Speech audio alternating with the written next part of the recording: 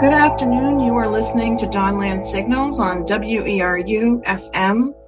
Dawnland Signals is a monthly talk show where we hold space for critical conversations of truth, healing, and change here in the Dawnland. We explore topics such as restorative justice, restorative practices, decolonization, cultural revival, and more. Our guests are people involved in aspects of truth, healing, and change work. This program is offered in an effort to share, inspire, and inform. Dawnland Signals is a collaboration of Wabanaki Reach and WERU FM, and I am your co-host, Maria Gerard. Thank you, Maria. I am Esther Ann, the other co-host. Water is life. This month, we're excited to be talking with Passamaquoddy Tribal Representative Rena Newell and Zibayig School Board member Holly Cleaves about the effort to provide clean, safe drinking water to the people of Zibayig. I'm just going to read a couple of pieces of an article. Portland Press Herald article says, the Maine House voted overwhelmingly to advance a bill that would give the Passamaquoddy more control over the tribe's drinking water. The 103 to 35 vote came a day after roughly 300 supporters rallied at the State House in support of the bill sponsored by Representative Rena Newell of the Passamaquoddy tribe. The bill faces further votes in the legislature and opposition from the Mills administration, which has raised concerns about giving the tribe more control over a water district that not only serves its community at Pleasant Point, but also the neighboring towns of Perry and Eastport. But the strong bipartisan vote in the House shows the bill is well positioned to overcome any possible veto. Well, that was way back on April 12th. And I wanted to say that when we put the notice of this show in our monthly email, we said that we were going to learn about the history and present state of water quality at Zibayig and about the ways that people are coming together to work toward a solution. So before we talk to our guests, Maria is going to lead us in a land appreciation. Thank you, Esther. Let's just take a moment to pause and to acknowledge the land beneath our feet. Wabanaki, the land of the first light, the dawn land that has known Wabanaki ancestors, the tallest trees and the oldest rivers, land that has known peace and conflict, land that has nourished us and sustained us since time immemorial. We acknowledge the indigenous peoples of this land, Wabanaki, the Passamaquoddy, Penobscot, Micmac, Maliseet, and Abenaki, and we give thanks to your stewardship and resilience. Nadalnabemnawak, all my relations, we are broadcasting from WERU studio in Blue Hill, Alamoosic, Wabanaki. Thank you, Maria. So excited to finally be visiting virtually with these wonderful women from Zibayig. It's been a while. It's taken us a while to get on the Zoom at the same time, mostly because Rena has been so very, very busy. So I'm so happy that Rena Newell is here today and Holly Cleaves, and we have so much to talk about. We could probably use a 2-hour show, which is what we usually end up saying at the end of an hour, like, gee, I wish we had more time. So I wanted to get right into it and ask about your earliest memory. What are your earliest memories about water? Zamagwan water at Zibayig. And when you first may have realized that there was a problem. Holly, do you want to start? Okay, yes. Hi, Holly Cleaves here. Zibayig, Maine, of course. And I remember pumping water when I was younger. I did it not only in Zibayig, but I also did it in Township. And I lived both reservations for many years on and off. So, when we were pumping the water, it was fun. It was fun at the same time, but it was something unknown to me. So, like the history of it at the time. Um, so I would say, coming back to Zebayeg, as I got older, one of my siblings, Paula, she tried to fill up this pool full of water, and she was shocked at the color of it. So going from that clean water to this type of water, it was a very, very hard thing to accept. That was a long time ago. That was a while back. And so, we were saying to ourselves, do we accept this, or do we do something about it, or do we, let's have conversations. So, those are just two of my memories that I can bring up real quick about water for me. So yeah, that's how far I can go with that for now. Thank you, Holly. You're welcome. And Rena. Yeah, Chiwiliwin, Esther, Naga Maria, for inviting me to spend some time with you and perhaps comment on this important subject. And Chiwiliwin to Holly Cleves as well. I think relating to the question, I think my first connection with having an issue with our water here in Zebayeg, our drinking water here in Zebayeg, was at times coming home, from school or somewhere, and having a boil water notice, on your door, your doorway, or, on the kitchen table after it had been delivered. I think that's my earliest recollection of identifying with the drinking water and its quality that raised concern. But I appreciate Holly kind of mentioning what she noticed more recently, I believe. And I think I just want to highlight that in 2019, in the summer of 2019, I think I really took notice. And that was from a video, photos posted on social media with, a parent filling up a child's pool.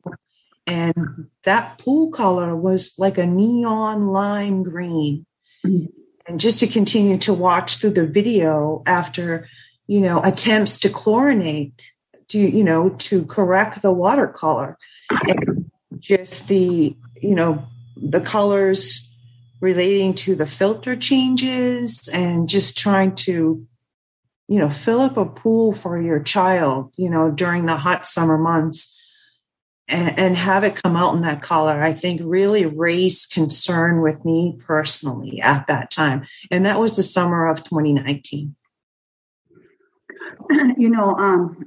I grew up in Zebayeg too. I left in the early 80s and moved away. But I remember, all the time at my mom's, it's like we didn't drink the tap water. She always got, it was like common for everybody to just have all of these gallons of water lined up by the door, and she'd put them in milk crates, take them up to my brother's well in Perry and get her water from his well and bring it down. It was like, it's just a regular chore. And I remember thinking, we'd be like, the water tastes funny.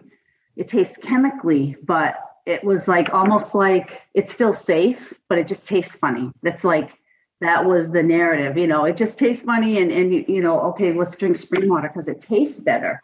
Thinking almost like we're being snobby, but it's like, it tastes funny because there's something wrong with it. Not, it tastes funny because of that it's the things that are making it safe, make it taste funny, was the message that used to be given. I think about that a lot. Can I interrupt on that? Yeah. Didn't your mother have a well next to her house area somewhere in there? No, we never had a well there. No, it must be somewhere in that vicinity then, because somebody mentioned, well, actually, let me just put it out there. Fred Paul mentioned one time before that he had a friend from the tribe, and I don't want to say names, but they got diphtheria and almost died. And the reason for that was the wells were built, shallow. Mm. And so I mean, it goes back to our elders way back. And here we are today in 2022. That's when I don't even think you were born. I don't think many of us under 60 were born at the time when they were having issues. Yeah, it's almost like it just was accepted, right, as just a way of life to go get your water from somewhere else. And that's not okay. Not especially if you're an elder and you're carrying that, with kids and, I just don't know. It's almost like I've seen, okay, it's not okay to drink, but you can still wash with it and brush your teeth. And then it's like, you can't brush your teeth with it. And now you can't even wash your body or your clothes because it's impacting your skin and the quality of the clothes and everything. Well, you could smell the chlorine in it. You could smell some of the chemicals, right, Reen? Yes, I don't know. See, you guys must have smelt it once before, being down here before. And it's that time of the year, this is the time of the year. We're going to start seeing something again, bigger. And now it will be visible to the eye when we never really saw it with the naked eye. Did you want to speak a little bit more about why this would be the time of the year? Like, where does the water come from? And how does it reach Pleasant Point? Is that something that either you, Holly, or Rena could speak to? I won't be as long, but I know Rena has a lot and lengthy story to it. But I know from my experience, working on the council and being on the council at one point in time, people would come to me and ask me, can we get this on the agenda? Can we do a few things? And I went to go research it. I went to go to the Passamaquoddy Water District, and they took me through the filtration system. And they told me that the Boyden's Lake filters into their system. And I took a lot of pictures of the system too, as a matter of fact. And to find out after this whole story is over with, they only ran on one filter. I said, well, why don't you, apply for another, a grant or whatever? Let's work together. Let's figure this out so we can, get somewhere with clean water and answer, because this is it's not acceptable. And so that was probably like the time that we were talking about, starting to come out of the woodwork with each other and say, hey, let's keep talking about this. And that was, I think, like Rena said, 2019.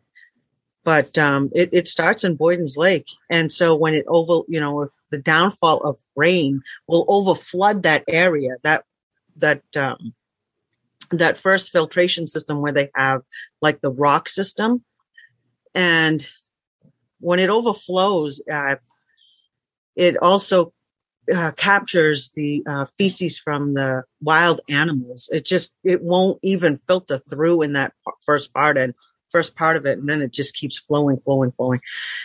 So that's, I have pictures to share. And I don't even know if I shared them once before, but they're welcome to you. But go ahead, Rena. I think that it would be better served from your end. No, absolutely. I would agree, Holly, in that our water, comes from Boyden Lake Reservoir. It travels down about 3 miles to the water treatment plant. It gets filtered there and processed there, and then it comes another, down to Sabayak and another 3 miles into Eastport. But what's been, reported around the water source itself is, over the years, the source itself has diminished. And, this is coming from a lake, which is used, for recreational purposes. And there's, camps along the lake and so it's different from a groundwater source. And then as, just as Holly mentioned and Maria kind of questioned, it changes with the seasons, really. So we are about to enter that season where we'll see, with the rain and the wind and all the organic matter, such as leaves and, kind of fall into the water, and, all that needs to be filtered and processed. But as we were talking about the difference between it being kind of clear and funny tasting, I think now, at least for me since 2019, the color is just more significant now in the way that it comes down in its color. And it can be, like I mentioned before, depending on the process, it could be lime green. But then, it's just very earth tone like coming out of the tap or in the basements. And it can, on our laundry and, like Esther mentioned earlier, the concerns in regards to showering and bathing the kids in it. There's been reports on how that's affected, our younger people and certainly our elders as well. I think the source itself is just really diminished over the years. It's interesting. I have a friend who lives next to a town in this town, not this town, but somewhere else in Maine. She lives next to that town's water supply, and they don't allow anybody on it. They allow kayakers on it, but you have to have certification. You got to take classes. She had to take a class so they could identify plants, and they don't just let anybody on it. They don't let motors on it because it's a water source. So it's interesting that Boyden Lake is a water source, and it has so many recreational boats on it. I just wanted to let folks know that you're listening to Dawnland Signals on WERU-FM. I'm your co-host, Esther Ann, along with my co-host, Maria Gerard. Dawnland Signals is a monthly talk show where we hold space for critical conversations of truth, healing, and change. Today, we're talking with Rena Newell and Holly Cleaves from Sibayig about the effort to bring clean water to the Passamaquoddy tribe at Sibayig. So, Rena, you introduced a bill to the legislature this session, and I've really been enjoying listening in and learning all that there is to know during the work sessions. Would you want to tell us a little bit about that bill and sort of where it is at this moment? Yeah, certainly. Thanks for the question. I think I'll go back a little bit. As we mentioned, during the summer of 2019, when we first really noticed, the discoloration that came along with the funny tasting water, we started meeting and we started having weekly internal meetings here with our administration, with our environmental department, with our attorney. And we started having these meetings. And then in the beginning of 2020, we started having these larger stakeholder meetings and bringing a number of different people to the table to discuss our water quality issues and our concerns, and we identified short-term goals, long-term goals, and some medium timed goals as well. But during that process, we also explored the option of considering putting forth legislation. That certainly could be looked at, by the tribal administration, should it pass and be able to move forward with it. So I think we moved forward, with our short-term goals and identified some long-term goals and really just met, for a couple of years and really felt like we didn't see any significant changes being made. So we decided the original legislation was a concept draft, and it was carried over. The first year it was introduced as a concept draft, and then this year we really, made some additional considerations to the language, and that's how we came, to put forth the legislation around 906. Did I answer your question, Maria? Would you like to? No, that's great. LD 906. And so that stemmed from these larger stakeholder meetings that had been happening for a few years now, right?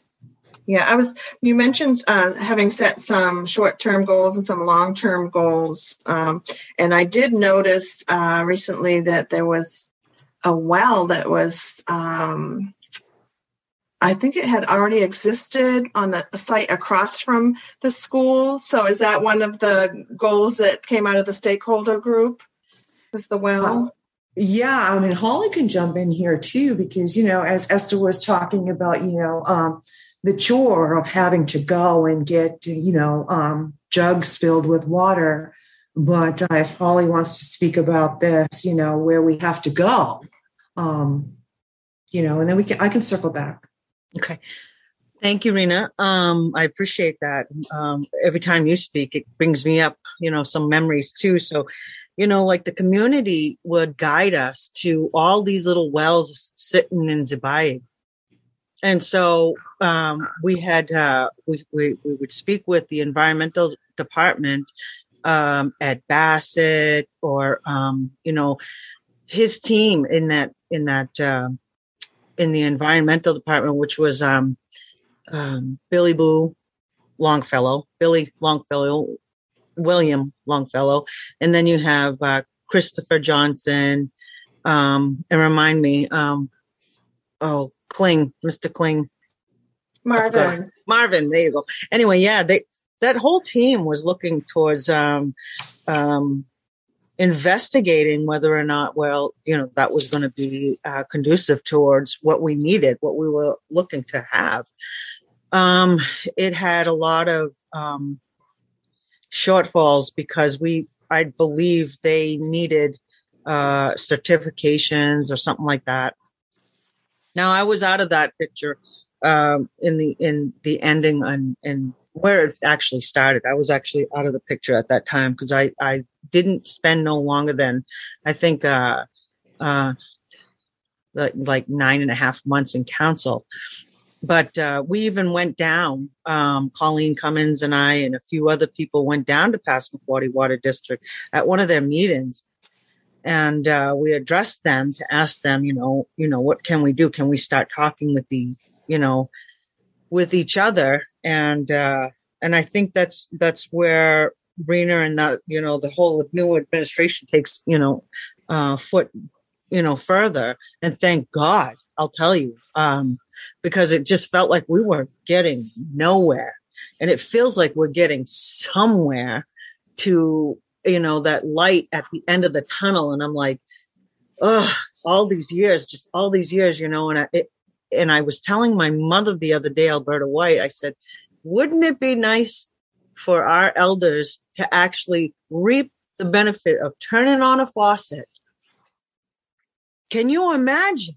She said, I don't know if that's going to happen in my time because it's been going on for so long. So, but yeah, and in the time that I was in council, I suggested, and I kept suggesting, but, I think we were all, I suggested getting, everyone, water filters for their homes, or find a way to get them some filters, at least the elders. And, and everybody, I think at that time was just throwing in ideas, and any idea was a good idea, and today I'm just praying that, I pray and I stand behind Rena, spiritually. I just pray that, she can get us across this line that we've been all standing up against. just standing there waiting for the bloodline to actually come clear, you know, because this is our bloodline. Without water, we don't survive. So if you don't want us to survive, you're not going to give us that water. You're not going to allow us to have clean water. I think I went off, but I got really emotional there. That's good. That's okay, Hall. Yeah, really thinking about water filters, they've also, I see on that Wabanaki Public Health has also been donating a lot of water to people, bottled water to get people through. And then the filters are, you know, that's a stopgap measure. It's a good idea, but they have to be changed all the time. And, you know, I imagine you need one for the shower too. And so, yeah, I have one. I was going to submit my picture to you guys about the system that I have. It cost me $90, and one filter will last me 6 months. But it will cost me again $60 to get a new one. And, I don't know if you could see that on the picture, but yeah, I wish the audience could see what I have up here. But I also have one for my sink. But I'll tell you what, you know, I feel bad because at the same time, not everybody has that opportunity to get one. They have to drink the water sometimes. They have to put that water in their baby's cup. Is it helping, Hall? Have you noticed a difference since you got the filter? Absolutely. I don't cook. So I won't use water to cook. But if I needed to use I needed clean water, I've got it. You know, to an extent where, you know, now my body doesn't itch. My hair feels like it's coming back to life. It's not dying. I had a bald spot up here, and I don't know, you know, and that might have a little bit of a medicine. My medicine might have a little bit to do with that, but boy, my hair was left and right coming out, I'm not the only one. I've heard stories about skin, babies having a lot of eczema. Yes, and that they can't get rid of, and then people's hair falling out. I've heard a lot of stories like that. I don't think you're alone there. No. Holly, you mentioned, you know, the cost of that filter and, you know, also the water jugs and the drinking water. And that's one thing, you know, to highlight in this whole conversation also is the expenses that people at Sabayak have to incur just to have water, where everyone else, you know, here in the state probably can just turn on their faucet and their water comes out. And I remember one time, last summer, I was actually staying on Boyden's Lake where the water comes from. And there was a little girl that was visiting from Pleasant Point, and she went to turn on the water and get a glass of water. And then she pulled it away and she said, "Oh, wait, can we drink this water?" And for me, being used to drinking the water like that, it was so eye-opening and sad to think that so many people just can't turn on the faucet and drink the water. It shouldn't be that question.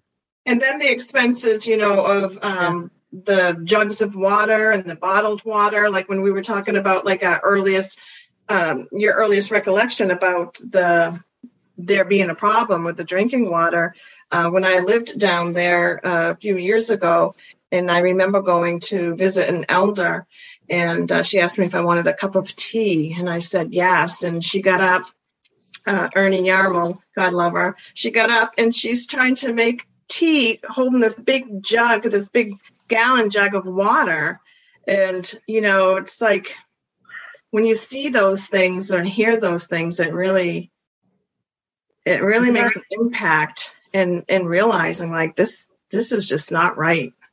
No, and you have a lot of elders that are not as strong. Some of their arms are just so frail. I know one of the ladies that lives on top of the hill near Gracie Paul. They're right there. Her arm is dead.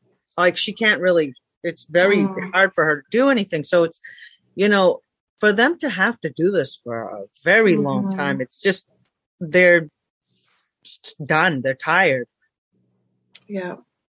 I think if I could circle back to one of our short-term goals, you talked about a lot of donations of bottled water coming in, a lot of families having to go out on a weekly basis and purchase water.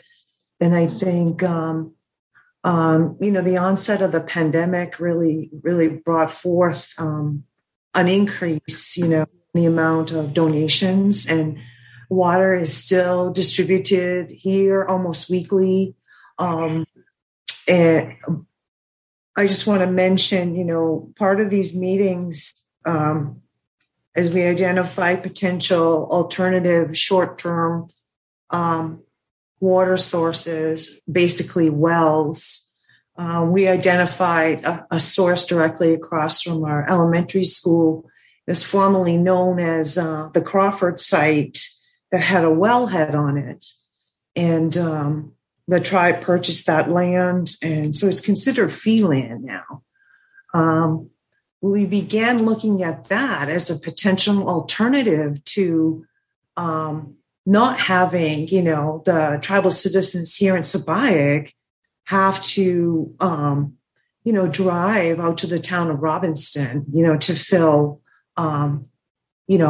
water jugs. So we began looking at that site, and I'm so thankful to Ed Bassett and his leadership, around that wellhead, which now that site is called Samagwaniguk, where the water flows, I believe. I hope I said that correctly. And there's been a lot of work there. But I was so, I was just like, we need to get this up. We need to get this up and running as soon as possible, so that it's, half a mile from my house, so it's pretty short distance for a lot of people here in Sabayak. And so we've gone 2 seasons already. And when I say by 2 seasons, 2 winter seasons, and we've not quite met that short-term goal. We started it initially and began, the testing and preparation of the site, and did some initial, they have to flush and prepare for a permit. And then we ran into, the winter season. But since then, we received some resources from Wabanaki Public Health and Wellness that really has allowed us to expand on that site where it originally had just this manual pump.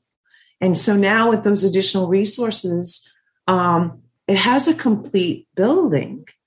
It's heated, it has electricity, it's moving forward. And my last update from Ed Bassett, who likes to remain behind the scenes, where I would love to make him front and center, but I understand his position. He's done a tremendous amount of work with this site, and I think it's nearing its completion. And hopefully soon it'll be available, to tribal citizens as an alternative option to go and do that chore of, bringing, bottled, water back into your homes every weekend, because it is a thought, in having to have it every day. It is a chore. It's become like a weekend chore. So yeah, hopefully soon, or in the future, we'll be able to go to our fountains, our taps, faucets, and turn them on. And yeah, but then that's going to take a bit of adjusting too, right? So the last update that I got on Samagwaniguk is that it's undergoing flushing again. There'll be some testing done on it, and it'll go through the process of being permitted once again by the state of Maine drinking water program. So hopefully we'll see that up and running soon. Can I ask a question, Rain? I'm wondering if the extent of the well in Pembroke has these same forms and certifications or permits as well. because I mean, boy, we've got a lot. We've come a long way to getting that one ready, but we can go right up to Pembroke, and I don't know if it's permitted. I don't know if it's up to date. I don't know what. That's just a curiosity, I guess. Yeah, I think we were going more local with our discussions and having it closer to Sabayak rather than having to have our tribal citizens, worry about transportation issues to get out to Robinson. Right. No. I think the reason why I mentioned that was because, I feel that it shouldn't have to go to the extent of having all these extravagant forms filled in, and you got the president signed off on it. When I mean, from my understanding, I don't even think Pembroke has to do that. I don't know, but that's just a curiosity, and I'm thankful that we're getting somewhere at least close by that gives an answer to. And I can almost guarantee you, we're going to probably have a powwow over there. Once it's up and running. That would be perfect. You are listening to Dawnland Signals on WERU FM. I am your co-host, Maria Gerard, along with Esther Ann. Dawnland Signals is a monthly talk show where we hold space for critical conversations of truth, healing, and change. And today we are talking about the Passamaquoddy-Sabayak water crisis with Holly Cleaves, school board member and Passamaquoddy tribal member, and Passamaquoddy tribal representative Rena Newell.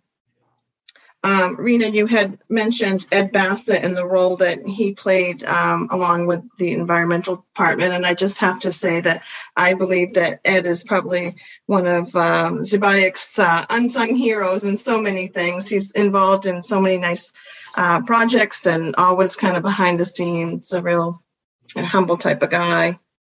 Absolutely. I agree with you on that. And a lot of people have been, really coming to, what's the word I'm looking for, to elevate the conversation, to get the word out about what is happening there. And Holly, you participated in a documentary that was created by Sunlight Media Collective. The Passamaquoddy as Sabayak Respond to the Drinking Water Crisis was the documentary that they created to talk about that. And you really took the discussion to a different level. You talked about the sacredness of water and, how important it was as the water runs through us and through our children and in this place. And do you want to talk a little bit and share your thoughts along those lines? Yeah. I wish I kind of remembered exactly what I wrote, but I'm just going to go by memory. Mother Earth, she's unique, she's a provider. We're her caretakers. So that's why we're created together. If we don't take care of that bloodline, we all cease to exist, literally.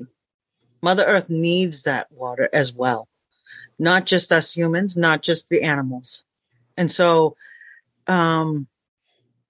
it's our responsibility to allow each other that clean water, to allow us to be caretakers, of each other. So Mother Earth, it goes beyond just us being able to drink clean water, be bathing in clean water. It goes further than that. When we plant our gardens, we're putting them toxic additives, whatever they're putting in there, like chemicals or whatever, into our gardens. And one of the gardens that I always drive by every day is Blunt's West Dana.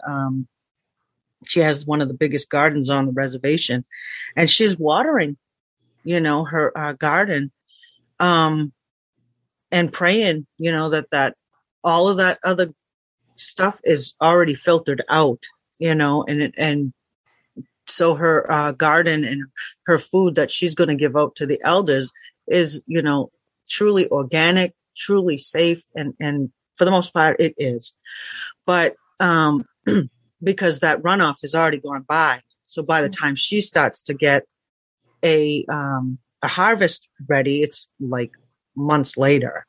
But at the same time, like, you just don't know what you're doing if you're not, and it affects people in Eastport and Quaddy. So I just feel like we need to know how to open this all up without barriers. Yeah. Take care of Mother Earth.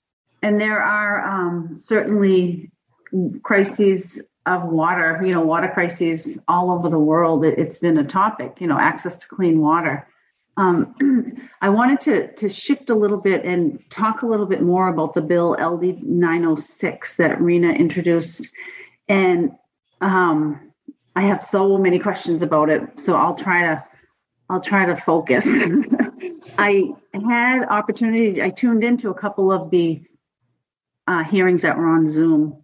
I don't know if it was the work session or the hearing, and I didn't listen. I wanted to listen more. I feel kind of guilty that I didn't stay and give you my support through the Zoom, but it was really hard to hear some of the things that people were saying. Some of the legislatures, the way that you were spoken to, it made me sick, and I could just feel it. And I thought, man, I my heart went out to you, Rena, for having to sit there and hear that. And I'm so grateful that you do that for our people. But it's just, I want you to take care of yourself. Yeah, we want Esther. I appreciate your support on that. And, one would think, as important as water is to living and being, that you yourself, wouldn't have heard, such opposition. And as we move through this process of introducing this bill and what we wanted to come from it, and we did a number of presentations to a number of organizations, I have to say that the Wabanaki Alliance and its effort to build an outstanding coalition really afforded us an opportunity, as Maria had mentioned, I think it was earlier, to elevate, this issue. And I think LD 906 certainly allowed this issue to be elevated, but it also brought the subject forth to talk about it and not become so, complacent and accepting of our water quality here in Sabayak that I have to say for myself, that's what happened to me. Just became accepting of it. This is how it is, but then I think in this role, I think it allowed me a voice, and it allowed an opportunity to really raise this up and bring it out and have people speak to it. And you mentioned the public hearing and the work session. They were very long public hearing, and, following our presentations, throughout, various organizations within Maine. I mean, they really, received our words and acknowledged that this is an issue here in Sabayak. Our drinking water quality is certainly an issue here. And they stepped forward, and, it was a long afternoon of public hearing with lots of testimony. And as you indicated, Esther, opposition as well. Perhaps that's the balance, to a subject. But as we moved forward with LD 906, following the stakeholder meetings, we identified, three areas that we really wanted to focus on. And what we learned during these stakeholder meetings, there was always this consideration made to available resources and the lack of available resources. So what we wanted to do was, we met with the Passamaquoddy Water District in early January of 2020. And the Water District was included in these quarterly meetings throughout this entire process, up until we presented this bill. And the last meeting that we had, I believe, was in January of 2022, a larger stakeholder meeting, and we went over the proposed language of this bill. And we wanted to, we came to the table with the district in 2020 and said, let's work together on try to remediate this issue and work together on it. And so throughout the conversations over 2 years, we kind of identified that there's this concern around resources.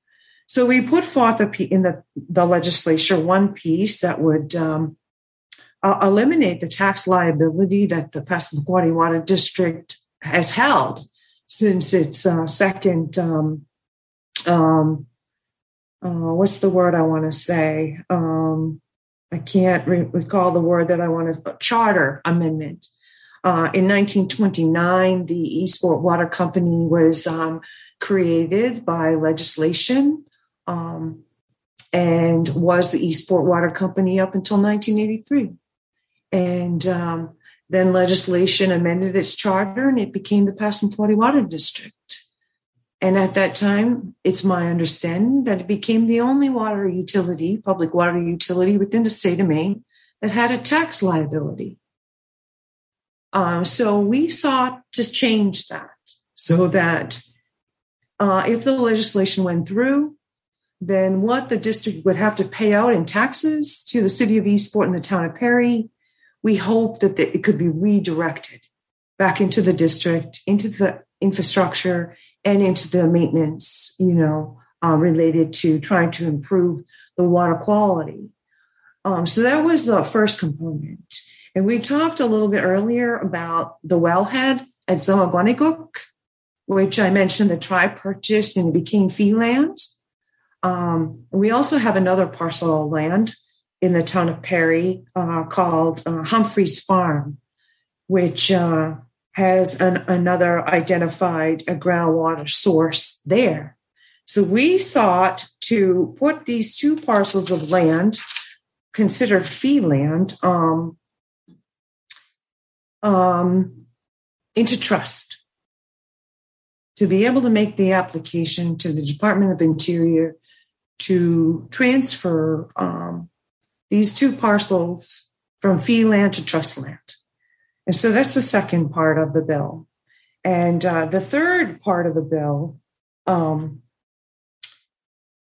was that we wanted to exercise jurisdiction here in Sabayak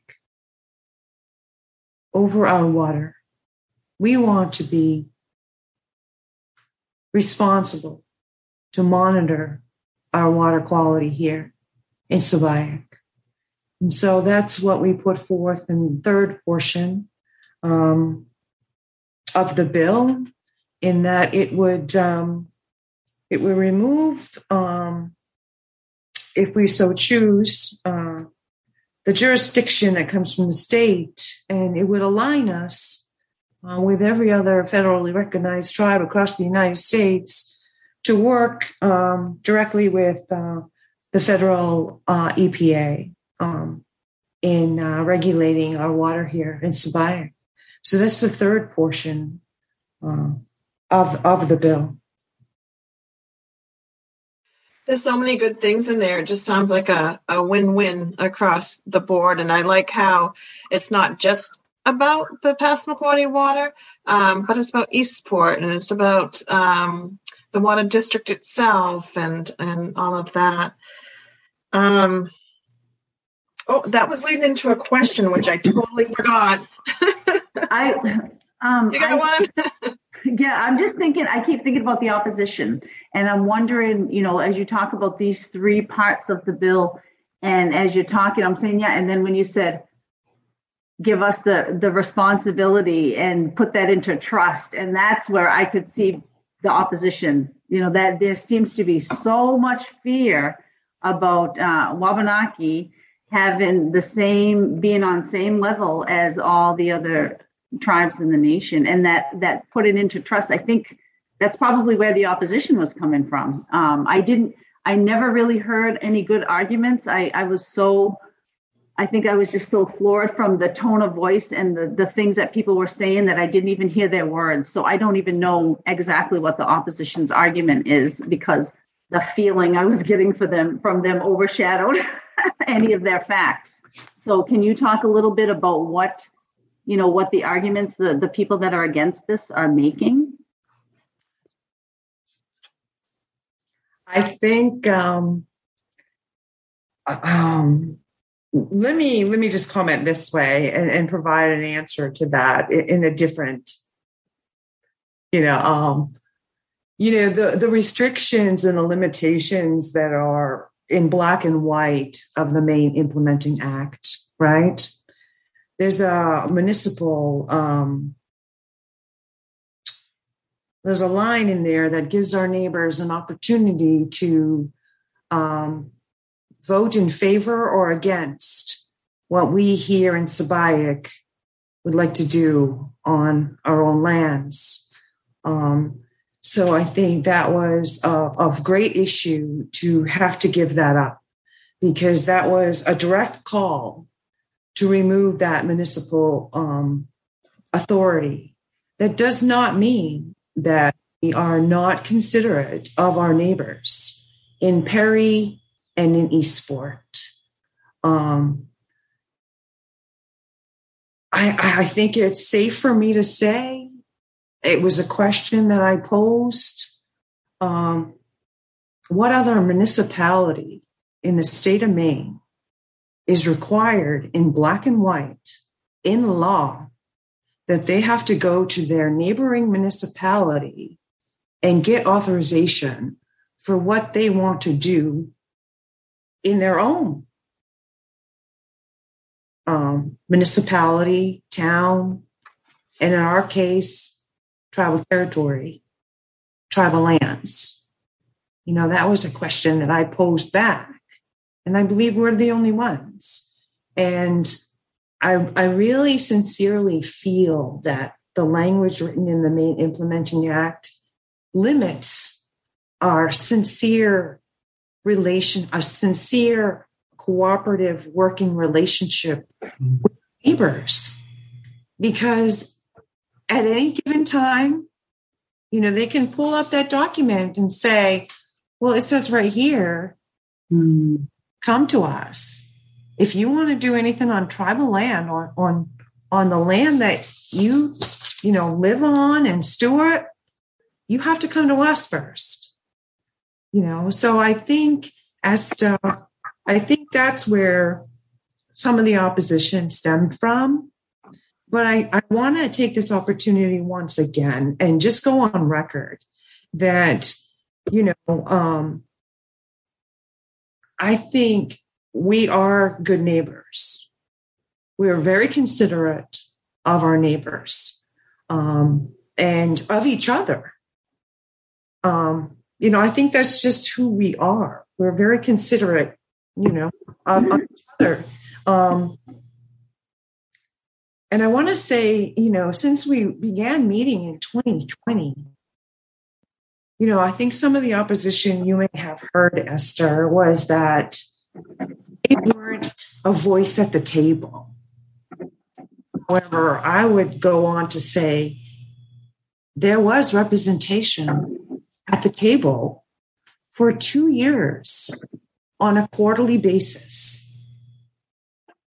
talking about the water quality issues here in Sabayak, knowing that there was a concept draft bill proposed, carried over, and that, that became legislation that had 3 areas that we went over during a quarterly stakeholder meeting with, those voices at the table.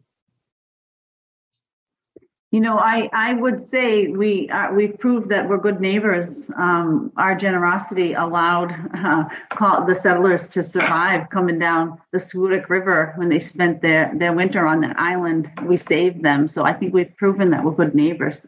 Go ahead, Maria. I was just going to say that it is interesting to note that so many of the issues that affect the tribes and the state of Maine all boil down to the language in the Maine Indian Claims Settlement Act and how limiting it is. We only have a few more minutes together, and I just wanted to acknowledge that there are so many people and so many organizations that are supporting Passamaquoddy people and their fight for clean water and rallying, quite literally, in support. And I was wondering if you wanted to tell us a little bit about the amazing rally that took place on April 11th. Oh my goodness. Wow. I don't know how I could describe it other than, I called out those coalition members as being outstanding. And they really came together and really pulled this rally together in a short amount of time. Wabanaki Alliance, was in support of 906 and its coalition members, did lots of work around it, providing testimony, doing social media posts, and really bringing people together for that rally and called people to action, and they responded. Mm-hmm. And, we brought the drums to the State House once again. That's always a good thing. Holly, we got just a couple more minutes left, and so I just wanted to give you an opportunity if you wanted to say anything to these amazing allies that you have. Oh boy, they are amazing. Without their help, I think that we'd get nowhere. They're also our voice, and I appreciate and I am deeply honored to know we have such a beautiful, huge back-in, and I want to hug each one of them. Thank you so much, Holly Cleaves, Passamaquoddy Tribal member and school board member, for joining us. Passamaquoddy Tribal Representative Rena Newell, thank you so much, and thank you to the listeners for joining us here on Wabanaki's Dawnland Signals. I forgot where I was. Thanks to our volunteer technician, Jeffrey Hodgkiss. And be sure to join us next month and every third Thursday for more Dawnland Signals and more conversations of truth, healing, and change. Stay tuned for more great programming here on WERU FM. And Minach Kanamiel. Willie Lynch, Gazelle Multa.